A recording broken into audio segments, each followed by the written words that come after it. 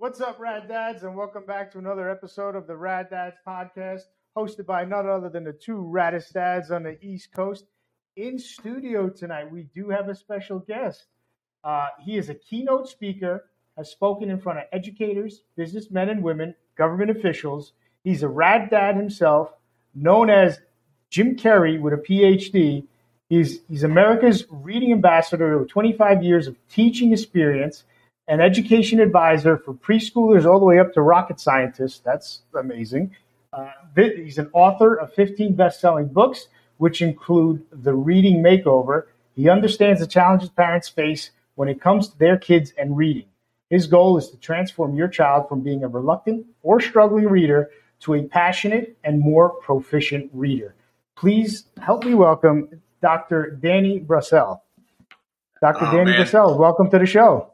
Thanks so much, Sal and Rob, for having me, and thanks for being Rad Dads. I used to have a nonprofit called Real Dads Read, and I used to always emphasize to the dads, I'm like, hey, you know why your kids like football so much? Because that's the only time you spend with them. If you spent your time reading with them, your kids would want to be readers. So I love what you're doing because whether we know it or not, the kids are paying attention to us all the time. Yes, they are like sponges. Especially when you happen to curse and you don't think that they're around and they're standing right behind you. No, they're the worst when you when somebody cuts you off on the freeway and you let fly something that you shouldn't out of your mouth. All of a sudden you hear it repeated 20 times in the back seat.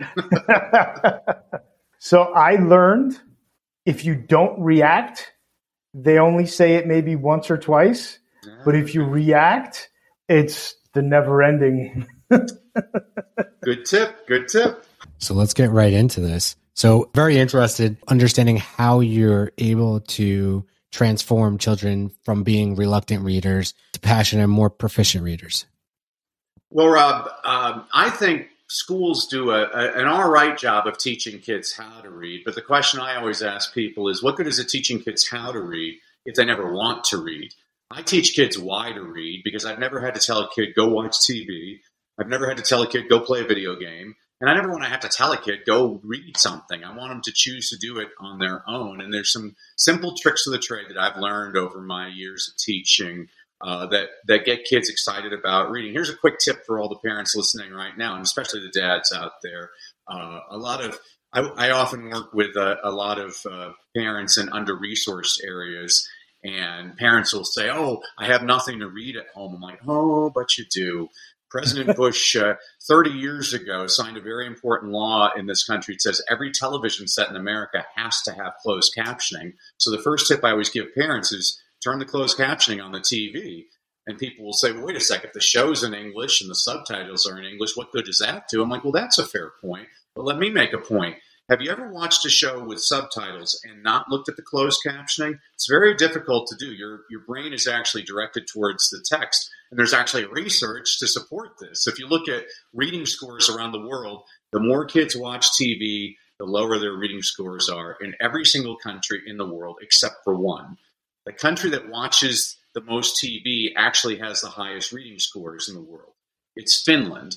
And people always ask, well, how can that be? And I'm like, well, Finland makes really bad TV shows. And so what they have to do is they have to import all the old like Gilligan's Island and Brady Bunch episodes, and they're subtitling them in Finnish, and the kids are reading all the time. So that's a quick tip that anybody can do at home is just turn on the subtitles on your television. My daughter last week, she's into anime. And I got to the point where she's in her room. It was a Saturday. The weather was okay. So it was like 2:00 in the afternoon, and I barged into her room. I said, that's enough. I said, you're on your computer all day. I said, put your computer down and read a book. She goes, Dad, but I am reading. I said, you can't read. She goes, look, it's in closed caption. I said, you got me. Smart girl. Yeah. She's into anime, and she's trying to learn Japanese at the same time. So. What's the deal with that, Rob? I mean, my two daughters, they're learning Japanese too. It's the manga trend and the anime and Studio Ghibli. They just love these things, and I think it's great. I mean, my kids can read in Japanese. They don't read in English, but they can read in Japanese. So Danny, how many kids do you have, and what are their ages?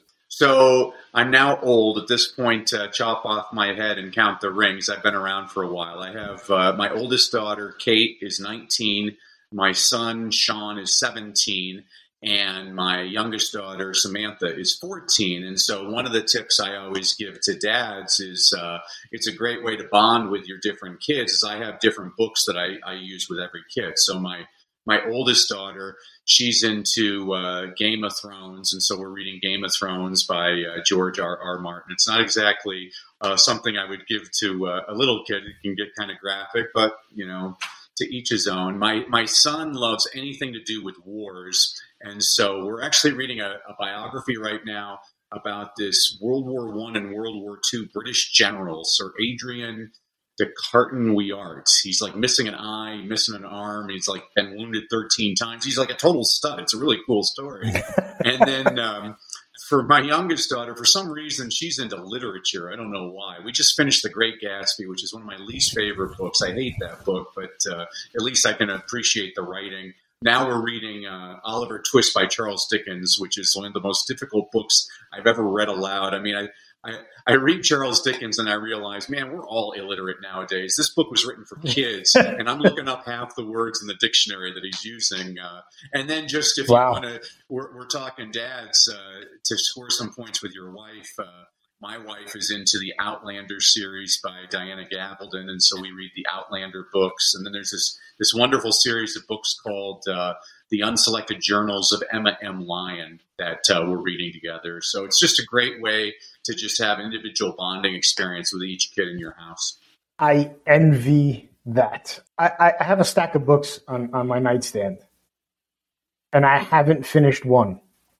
I get maybe 5 to 7 chapters in, and then it takes me a while to read those 5 to 7 chapters. It just, I guess I pick a bad time to start reading.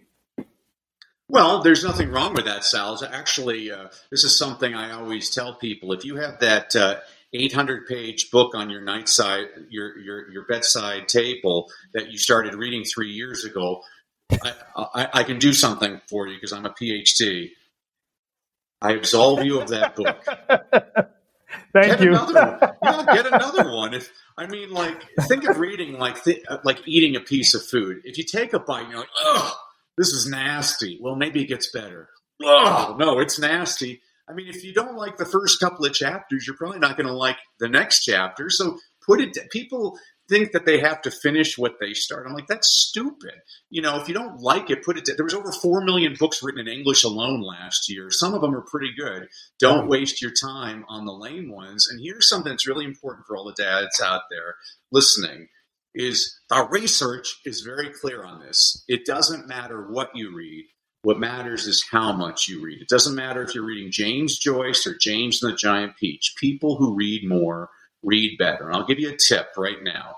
The little boy who only reads Captain Underpants books is going to be a better reader than the little boy who refuses to read anything. Captain Underpants is the gateway drug to Shakespeare, but we got to get the kid hooked on it first. This is true. So my son tonight, Sal comes in. My kids have a very good relationship with Sal. So Sal comes in and we're talking about, how you're going to be on the show and, what you specialize in. My son goes, I read a book every night. And Sal's like, you read a book every night? He goes, what do you read? And he reads Diary of a Wimpy Kid. But Diary of a Wimpy Kid isn't like, there's graphics and it's a graphic novel. Even though it's 250 pages, literally reads a book every night. The funny thing is with my son, he'll reread the book. I read a book once or twice and that's it. I don't want to see it again. I'm done. I know what is happening. But he has, I think 20 of them, however many there are. He just keeps going through the cycle. And Sal looks at him and goes, no, you don't. And he goes, oh yeah, I do. And it's true. I'll go in there and I'm like, all right, is this kid sleeping? And I walk in, he's laying in his bed reading a book. I'm like, all right, that's pretty cool. My oldest reads a lot. My youngest, he has dyslexia and dysgraphia, so it's taken a while for him to get there. But I think that's part of his problem is that he's not interested in reading because he struggles so much. But I think once he gets over that, he may become interested. I'll give you a tip for him, Rob, because I work with it. I mean, people have to understand that all reading disabilities are curable, and far and away the most undiagnosed or misdiagnosed reading disability out there is dyslexia. So first of all, point out to your son, if you look at the Fortune 500 CEOs, over half of them are dyslexic. People like Sir Richard Branson is dyslexic. You can look in entertainers like Sylvester Stallone, Whoopi Goldberg is dyslexic. President George Washington was dyslexic. So he's in very good company. And here's the tip for him is dyslexic students tend to process information much better through their ears in the auditory mode. And so one of the tips I always give to people is turn on audiobooks. Let them listen to those books, because just because he isn't able to read them doesn't mean he can't comprehend them when they're read aloud to him. And this is a tip I always give to people. There's nothing wrong with that. And I love that your other son is reading the Jeff Kinney books. I had read The Rise of Theodore Roosevelt by Edmund Morris. It actually won the Pulitzer Prize, and just a fascinating book. And one of the amazing facts in that book was by the time he was 30 years old, Teddy Roosevelt had read over 20,000 books. And so now you have to say what my little ones will say. They'll say, wow. And so I look at my students, I'm like, so we got to read a lot of kid books now, kids. I read 10 books a day. Many of them are scratch and sniff and pop up, but I do read 10 books a day. So tell your son that the Diary of the Wimpy Kid books, by the way, I've met Jeff Kinney. He's a hoot. And then one, I don't remember which one it is, but there's a great Diary of the Wimpy Kid where Greg Heffley's mother decides she's going to have a mother-son book club for the neighborhood. And so she invites all the boys to come and bring a book. And so the mother, she's brought her books to their first meeting. And the books that she has brought are Sarah Plain and Tall, Little House on the Prairie, Little Women, Anne of Green Gables. And the boys, the books that they have brought are Monster Trucks, How to Cheat at Video Games, The Book of Bodily Functions. And I'm like, that's it. Everybody's a little bit different. And the research is very clear on this. 4 out of 5 struggling and reluctant readers are boys, So Sal, you got it easy. You got all daughters. Rob's the one with the tougher job. It's usually the boys that have the tougher problems. And I think a lot of that, this is just a theory, but when I taught little kids, I've taught all ages, and my passion is with the real little ones. 96% of kindergarten through second grade teachers are female. And then the 4% of the guys that teach the little ones, everybody just assumes we're either pedophiles or homosexual, and neither of those things. But what's interesting is I watch the types of books that a lot of the female teachers read to their class, and it's the books that they enjoy, which are like bunny rabbit books, and they're just sweet books. And like boys, I was with a third grade boy. His teacher told me, Mario won't read anything. I'm like, oh, I'll get Mario reading within an hour. I was wrong. It actually only took me 20 minutes. And the book I handed Mario, he liked it so much, he memorized the first chapter by the next week. The book I handed Mario was called Just Disgusting by Andy Griffiths, not the Sheriff of Mayberry. This is an Australian author. He's the guy that wrote The Day My Butt Went Psycho. And the first chapter in Just Disgusting are the 101 most disgusting things. I don't remember all of them, but I can remember some of them. So it's like number 12, dog poop. Number 13, stepping in dog poop. Number 14, trying to wipe the dog poop off your shoe and getting it on your fingers. Number 15, eating a hot dog that tastes like dog poop. Number 16, realizing the hot dog tastes like dog poop because you forgot to wash your hands. That's how you get a little boy excited about reading. Don't get me wrong. I think Little Women is a wonderful book, but if you want a little boy to read that book, you better put diarrhea in the title. That's how you get the little boys to read. So I always had, my daughter would come home with graphic novels. And to me, yes, it's reading, but it's mostly graphics. So I thought it was almost a disservice because it was mostly graphics. So out of a 200-page book, how many pages of words are there? Not that many. But I guess to your point, at the end of the day, they're still reading, whether it's dog poop or graphic novels. They're still or closed caption on a TV. They're still reading. The mind is still working. Well, and you should look into that, Sal. I mean, there was actually a lot of research studies done in the 60s when the Fantastic Four comic books came out. The literacy scores in America actually jumped by almost 10 percentage points. If you look at most comic books, they're written at about a 7th or 8th grade level, which most network news is written at a 3rd or 4th grade level. So there's actually a lot of vocabulary. I mean, I always love reading the Harry Potter books. I was with a teacher, and she was teaching her first graders, and she said, "Oh, these boys don't know how to read anything." And I said, "This boy, he doesn't know how to read the word read or from, but he can read Voldemort. He can read Kidditch. He can read Hogwarts." Because he's interested in it. Like, give the kid. Like, I'll give you another example. I've done all of my teaching in, most of my teaching in South Central Los Angeles, in Compton, California.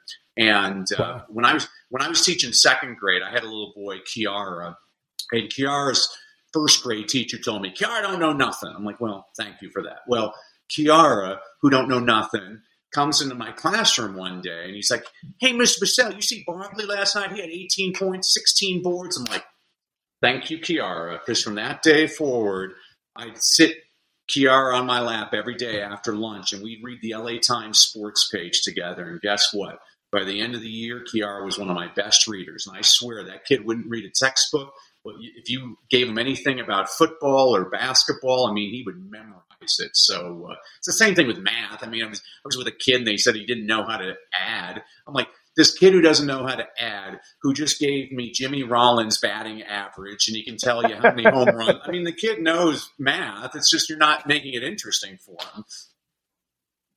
So the key ingredient there is finding what they're interested in.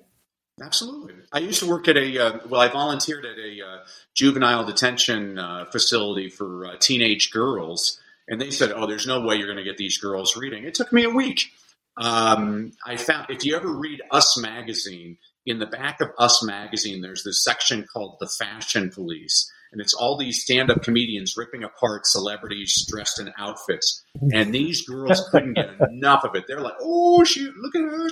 And they were just going crazy. I mean, I've used I work with middle schoolers, and they're like, "Oh, this kid can't read anything." I'm like, are you kidding me? This kid has memorized this entire hip-hop song. Give them the hip-hop lyrics, and let's see if they can read that. They're interested in it. And then, people used to ask me, "Well, how do you get 8th grade inner city kids to read Shakespeare?" I'm like, well, all I had to do, I was lucky because in South Central Los Angeles, there's a great author named Walter Mosley, and he has this great book called Always Outnumbered, Always Outgunned. It's about gang warfare. And I could say, "Oh, so Shakespeare, you see how these guys are talking? This is their street talk back there. That's just the way." And the guy's like, "Oh, they talk weird." I'm like, "No, they would think that you talk weird. It's just the way their gang talks." And all of a sudden the guy's like, "Oh, I get this." You just have to relate it to the kids. It's all psychology, and how do you make things interesting? I mean, I don't know. I think we do whatever it takes we find out what kids like, and Congress makes sure to eliminate it from the curriculum. And we find out, "Oh, can we get the kid to sit there for 3 hours and fill in bubbles and tell us nothing?" I mean, it's a useless point. It's the same thing as an education in my experience. I mean, I love reading biographies, and I always tell people, I'm like, here's one of the sad things about biographies of successful people. Most of them dropped out of school. What's going on in school? I mean, that freaks me out. I'm like, what are we doing? Like, how many people are we losing because we didn't make education great for them? And that's why I support whatever works for this kid. And what works for this kid, I mean, you both are dads. You both have multiple kids. Bill Cosby said, unless you have more than one kid, you're not really a parent because you know who did it. You have to have multiple kids because, my 3 kids, they're all brought up under the same house, and they're all completely different. And it's like, wow, that's interesting. And so it's, there was a philosopher in the late 1970s by the name of Gary Coleman, and he said, different strokes for different folks. And it's the same, every kid's a little bit different. You got to do whatever works with the kid. I mean, if the kid loves Jennifer Lopez, get her a book on J-Lo. I mean, if they're talking about NASCAR, get them some NASCAR books. I don't care what the kid's interested in, but when they tell me what they're interested, I zero in right on it. that light bulb never went off that my daughter was so interested in these graphic comics. I thought it was just a disservice that she's just reading graphic comics and there was nothing there. But thank you. Well, you should read a really good graphic novels. You should read the 9/11 Report. It's one of the best graphic novels I've ever read. I was like, wow. I'm a lazy reader. This is just a little tip for you guys as dads. Before I go to parties, I either stop by the library or the Barnes & Noble, and I go to the children's section, and I'll read about 6 or 7 picture biographies of famous people. And so then at the party, I sound really intelligent. I know all this stuff about – I'm not that smart. So I read picture books all the time.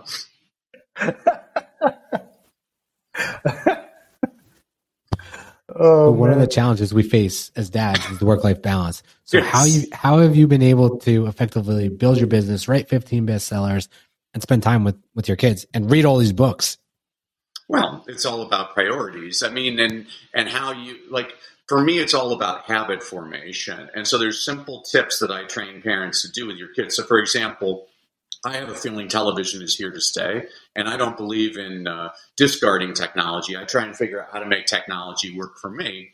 And so the rule in my house, ever since the kids were born, is the kids can turn on the TV, but the price of admission is a book. And so when the kids were little, they would bring me a picture book, and we would read the picture book, and then they could turn on the TV. Now my kids are all teenagers, and so they'll usually bring me their iPad, and there's some story on Facebook or something, and we'll read that. And that's what we do. So that was a habit. There's a great website, storylineonline.net. It's free of charge from the Screen Actors Guild. And what they do is they get all these famous entertainers, Haley Duff and Jason Alexander, all these people, and they read aloud these famous picture books, 10 to 15 minutes. Each read aloud is closed caption. And so when the kids were little, while I was making their lunch and they were eating breakfast, I would just open up my laptop and they would watch a read aloud from one of these people. It was a great way to get some minutes of the kids reading. I always tell people minutes matter. The more we can expose kids to reading every single day, the more we're showing them reading is an important thing. And actually, one of the most important things we can do as dads is just to read in front of our kids if we make it look important. So as far as the balance, I don't know if I have a lot of balance, Rob, but I'd much rather read an inspirational book than watch. I was watching this horrible TV show the other night. It was called The News. And it totally depressed me. And so, life is too short. I tell my students, I'm like, you got the rest of your life to be miserable. This year we're laughing. I want things that make me laugh every single day. So I try to keep a lot of laughter in our household. And, my kids are, as teenagers, they're going through a time period right now where they're feeling depressed. They're like, oh, I don't know what I'm going to do in my life. And I'm like, I don't know what I'm going to do in my life. And I'm old, I've changed my career 9 times, and I think that what I love about reading is it makes me constantly curious. And I love one of my mentors, Charlie Tremendous Jones, he used to say, you're the same today as you will be in 5 years, except for 2 things, the people you meet and the books you read. So be wise, surround yourself with people that lift you up, and make sure to fill your mind with books that are inspiring for you. I tell Sal to lift me up, but he told me I ate too much pasta this weekend. So one of the things it's funny because I kick myself and I keep going back and forth. I love audiobooks. I feel like I read when I feel like I like to educate myself through reading, but for entertainment, I love audiobooks. So I'm a big fantasy guy. So I read George R.R. Martin. I try to get my kids, when I was my oldest age, I think I read Gold Coast, and it was the first book that was adult. I was like, oh, I'm so mature. I'm learning about Puttanesca. And I don't know if you've ever read the book, but they say how Puttanesca sauce smells like a vagina. And I thought it was one of the funniest things. And to this day, I read that book when I was 13. To this day, I still remember it.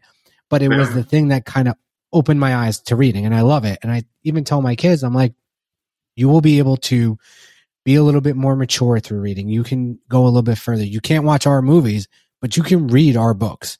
That's fine. Mm-hmm. But it's funny. I always go back and forth with myself like an internal battle of, should I be listening to a podcast? Should I be trying to educate myself? Should I be listening to the news instead of listening to these fantasy books? So I turned on the news last week. This is how it's relevant.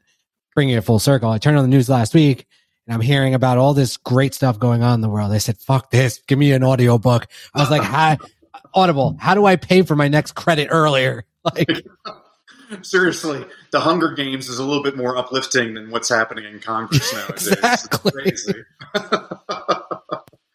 Yeah, I mean, there's actually a relationship. There's lots of studies on this, Rob, that people that are reading fantasy and science fiction have higher IQs than the rest of the population. So you're an exclusive company. You're doing a good job. There we go. Now, if I could only publish my book that I wrote.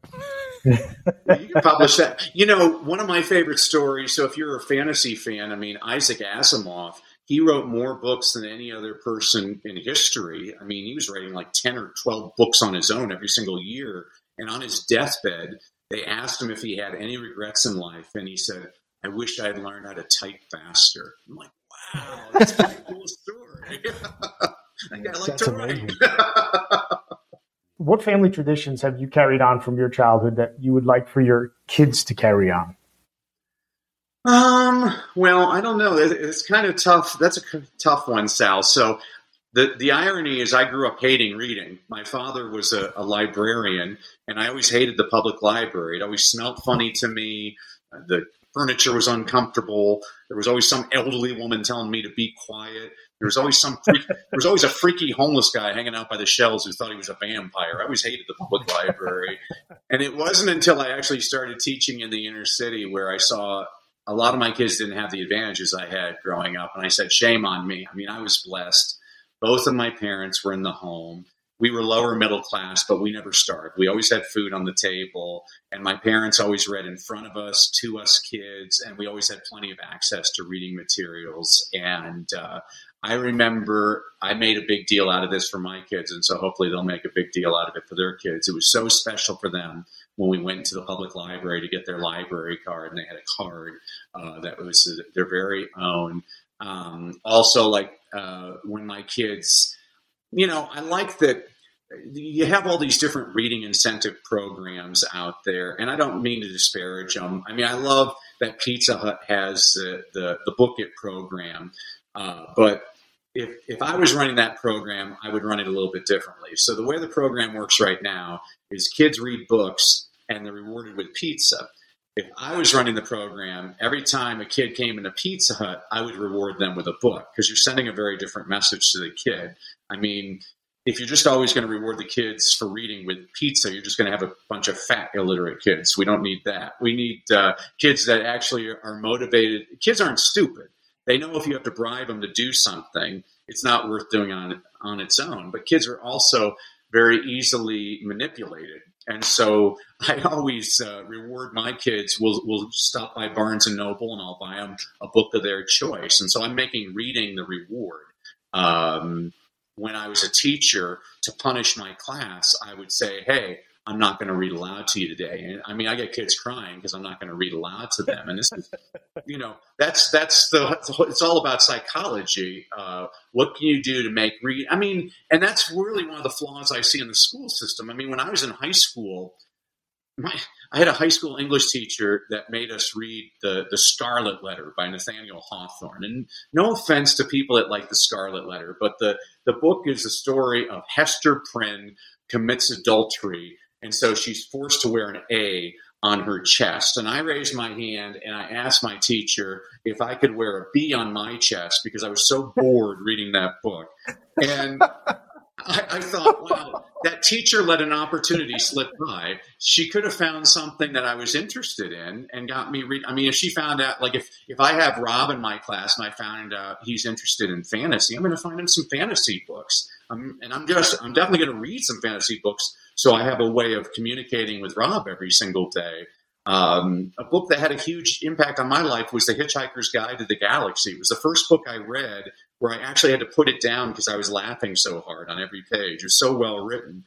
I like funny books, so I'm always on the lookout. Well, what's the kid interested in? These are the types of things that, unfortunately, I just don't see enough teachers doing. I mean, when I taught middle school, I was the only teacher in the history of our school not to have any tardy students. And the reason was I always started off class by reading a Paul Harvey story. I mean, I don't know if you were alive when Paul Harvey was around. When I was a kid, Paul Harvey would come on the radio every day at 12:15. He'd say, "I'm Paul Harvey," with the rest of the story, and he'd read aloud to you a story for 5 minutes. And the entire time you're trying to guess who's he talking about or what the company was or whatever. And my middle schoolers loved those books, but the problem was, a lot of the stories are about like the founders of Sears and Roebuck. Well, kids today, they don't even know what Sears Roebuck is. And so the last book I wrote was called Leadership Begins with Motivation. This was a book I wrote for kids today because there's I wanted to give them stories that I'll read you one. This is just a quick one. So this is to get kids interested in reading. So I wrote, on the morning of January 17th, 1977, Gary Gilmore, in a plain T-shirt, strapped into a chair with a bag over his head, awaited a firing squad of 5 law enforcement officers to execute him at the state prison in Draper, Utah. Convicted of murdering a gas station employee and motel manager in Utah the year before, Gilmore would be the first person in the United States to be executed in nearly a decade. Shortly before his execution, prison officials asked Gilmore if he had any last words. Neither he nor anyone else that day would know the impact of those words. Over 10 years later, in 1988, Dan Whedon, an advertising executive who co-founded the Whedon and Kennedy Agency in Portland, Oregon, made something of a morbid pitch to a struggling fashion company. He recalled the inmate's final words and used a slight variation for his pitch, and seemingly everyone hated his idea for the company's new slogan. Just trust me on this one, Whedon implored the company's co-founder. And the co-founder, his company, and the public have not looked back since. The co-founder's name was Phil Knight. The struggling brand he co-founded was a shoe company called Nike. An advertising executive, Dan Whedon, slightly altered death row inmate Gary Gilmore's final words, "Let's do it," into the phrase, "Just do it." This is the kind of thing I read to kids to get them interested in reading. Wow. That's very interesting. Yeah. No, I mean, I was in New York City a couple of weeks ago reading to a class, and so I was reading a story. This was a Paul Harvey story. You guys are in the Jersey area, so a lot of people don't know that New York City, before it was called New York City, was called New Amsterdam because the Dutch settled there first. Well, back in 1664, the British were trying to take over the entire eastern seaboard, and so they invaded New Amsterdam, and the Dutch surrendered without firing a shot. And so pretty soon, the British were making fun of the Dutch, and everything negative in society became Dutch. And some of those expressions have now lasted over 350 years in the English language. So, for example, when you go Dutch on a date, it means you're both paying. I'll be a Dutch man's uncle is not a nice thing to say to a person. A Dutch wife means she's a prostitute. Dutch courage means you're drunk. But there's one thing the British used to say to the Dutch, which infuriated them. You know how every ethnic group has a type of food we like to associate with that ethnic group? Well, the Dutch, they really like cheese. And so the British started going around calling the Dutch John Cheese. And this totally infuriated the Dutch. And so they started calling the British John Cheese in Dutch. Yankees. Yankees. And that is the rest of the story. That's how you get kids excited about reading. That's what reading should do. It should make you excited. Like, oh, how's that possible? I love learning things like that. That's great. I never knew that. But yeah, you put that spin on it, and of course they're going to enjoy it. There's your Cliff Clavin fact now. You can share with your friends at the bar. So, yeah, they know me. So, you touched on this before. This is part of one of the questions. How does one become a better reader in 67 steps? Yeah, so you gave us a few tips. Yeah, that's a good question, Sal. So the reason I created my program actually was I was forced to because during the pandemic, all of my speaking dried up overnight, and I had to come up with a new way to earn income. Sure. And people have been asking me to create recorded trainings for parents on how to help their kids to to become better readers. And so the program's called thereadinghabit.com. And so the two numbers I want parents to focus on are 67 and 20. So first off, the number 67. A lot of people say it takes 21 days to change a habit. To those people, I say, show me the research on that. It's a completely fabricated number. I actually know exactly where the number comes from. It comes from a wonderful book written in 1960 by Dr. Maxwell Maltz. Dr. Maltz was a plastic surgeon, and in the preface of his book, he noted that it took most of his patients about 21 days to get used to their new face. Well, a lot of self-help gurus, a lot of people I respect, by the way, started telling people it takes 21 days to change a habit, and it's completely fabricated. There's no research on that. So in 2009, the University of London did a habit formation study, and they found it took 18 to 254 days to change a habit, and the average was 66 days. Well, I don't like the number 66, so I threw in an extra day, 67 days. And it depends on the type of habit you're trying to change. So, for example, if you want to drink a glass of water before breakfast every morning, it might take 18 days to form a habit doing that. But if you want to quit smoking, that's going to take 254 days to change that habit. And here's why this is important. Let's say you go on a diet and you follow it religiously for 21 days, but then on day 22, you fall off the wagon. Well, you blame yourself, and that's wrong because research shows on average it takes at least 3 times longer to change your habits. So the first number is 67, just over 2 months. Now, the other number is 20. A lot of research has been done comparing successful students around the world, trying to figure out common characteristics, and they stumbled upon one which blew them away. It was the number of minutes spent reading outside of school. They looked at the low kids, the average kids, and the high kids. So the low kids in the class, the 20th percentile, your F students, your bottom feeders, they average less than a minute a day reading outside of school. That didn't surprise anybody. That's why the kids are probably at the bottom of the class. But this did surprise the researchers. The kids in the middle of the class, the 70th percentile, C students, average students, their average is 9.6 minutes a day reading outside of school. So if I'm doing a live training with a bunch of parents, this is when the room gets really quiet and the first hand raises and the parent's like, wait a second, are you saying if I can get my kid to read 10 minutes a day at home, I can take him from an F to a C? That's exactly what I'm saying. There is a lot of research to support this, but this really startled the researchers. The kids near the top of the class, the 90th percentile, your A- students, some of your best students, do they spend 3 hours a day reading outside of school? No. Do they spend an hour a day reading outside of school? No. The average was just over 20 minutes a day.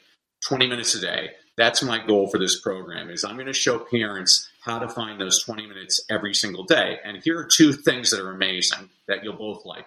First of all, the minutes don't have to be consecutive. So you can do 3 minutes here, 5 minutes there, a minute there, whatever.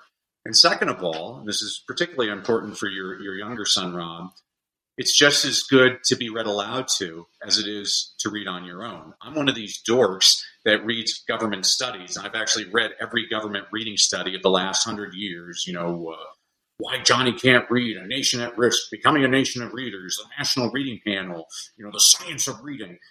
All of these documents are always 2,000 pages, and it's always interesting. On about page 100, there's a simple paragraph that says, the research seems to suggest the single best way to improve your reading is to be read aloud to. And then they never mention it again because it sounds way too easy. My friend and mentor Jim Trelease, author of the Read Aloud Handbook, he says if reading aloud cost $129, every parent in America would rush out and buy it. And if we found kids hated it, they'd mandate it in the public school system tomorrow. It sounds so simple, but it's the simple things that work. And so that's why those numbers 67 and 20 are just so vital. And so basically my program is every day parents receive a video from me, about 5 to 7 minutes, where I'm giving them a different idea every single day on something you can do with your kid to get them excited about reading. Because the more excited we get kids to read, the more likely they are to read, and the more they read, the better they get. Now, what's cool about our program is we find that kids in just over 2 months, their test scores are going up about 2 to 3 grade levels, which is all fine and good, but that's not what's important to me. What's important to me, what means a lot to me, is that kids, no matter what school tries to do to them to get them to hate learning, those kids now have a passion for reading, which will last a lifetime, and that's what's important to me. 100% agree. Like I said, I started reading at 13, heard about Puntanesca, and haven't put a book down since. It's awesome. Can you tell? I know we got to wrap up shortly, but can you tell our listeners where they can find you, your books, and where they can learn more about you? Well, as a thank you to both you, Rob, and Sal for listening to my long answers to your short questions, and to your listeners, I want to give everybody a couple of freebies. So if you go to freegiftfromdanny.com, again, freegiftfromdanny.com, I'm going to provide 2 freebies to everybody. First of all, everybody will receive a complimentary e-copy of my book, Read, Lead, and Succeed. This is a book I wrote for an elementary school principal who was trying to keep his faculty and staff positively engaged. So I said, okay, I'll write you a book. So every week I give you a concept, an inspirational quote, an inspirational story, a book recommendation on a book you should read, but you're probably too lazy. So I also give a children's picture book recommendation that demonstrates the same concept. You can read that in 5 minutes. You know, there's nothing better, more heartening to me than seeing CEOs starting off corporate board meetings reading Dr. Seuss to their panel. I love it. And then secondly, last summer, I did a 5-day reading challenge online for about 700 parents around the world, where every day for an hour, I provide all kinds of those tips to get your kid excited about reading, you know, and we have demonstrated that in just over 2 months, we'll get your kid to read more, read better, and most importantly, to love reading. And the thing that I love that both of you are doing is you're really emphasizing on the dads, because, you know, one of the statistics that drives me crazy is colleges. They're looking at college success rates, and so people don't know what these are. This is interesting. They actually use these in universities, and so the number one indicator of if you're going to graduate college is usually parental income. Number 2 is the number of books in the home. And number 3 is the highest level of education of mom, which always ticks me off because that means dad's not doing a dang thing. And so I really want to thank you, Rob and Sal, because there's guys out there, I know that they want to help their kids and they don't really know exactly what they can do. And we're guys. Guys never ask for help. And so I love that you're providing this service for dads. Kudos to both of you. Thank you. It was, Danny, it was a pleasure having you on. It was a pleasure meeting and chatting with you. The tips, I'm going to go home. I'm going to sit down with my kids. I know what their interests are. I'm going to tell them we're going to Barnes and Nobles. We're going to buy a book of what you like. My daughter with the graphic novels, I said, you can buy 10 books. I'm going to take those tips and I'm going to implement them. Thank you very much. Super, super helpful. And I can't wait to meet you guys in person so we can share a libation of choice and look for those those books with all the dirty words in them, Rob. They have those in the high school library, don't they? Yeah, they do. Well, next time, either when we're on the West Coast or in Colorado, we'll look you up. And if you're on the East Coast, definitely reach out to us. Sounds perfect. Love it. It's a date. Thank you, Danny. It was a pleasure.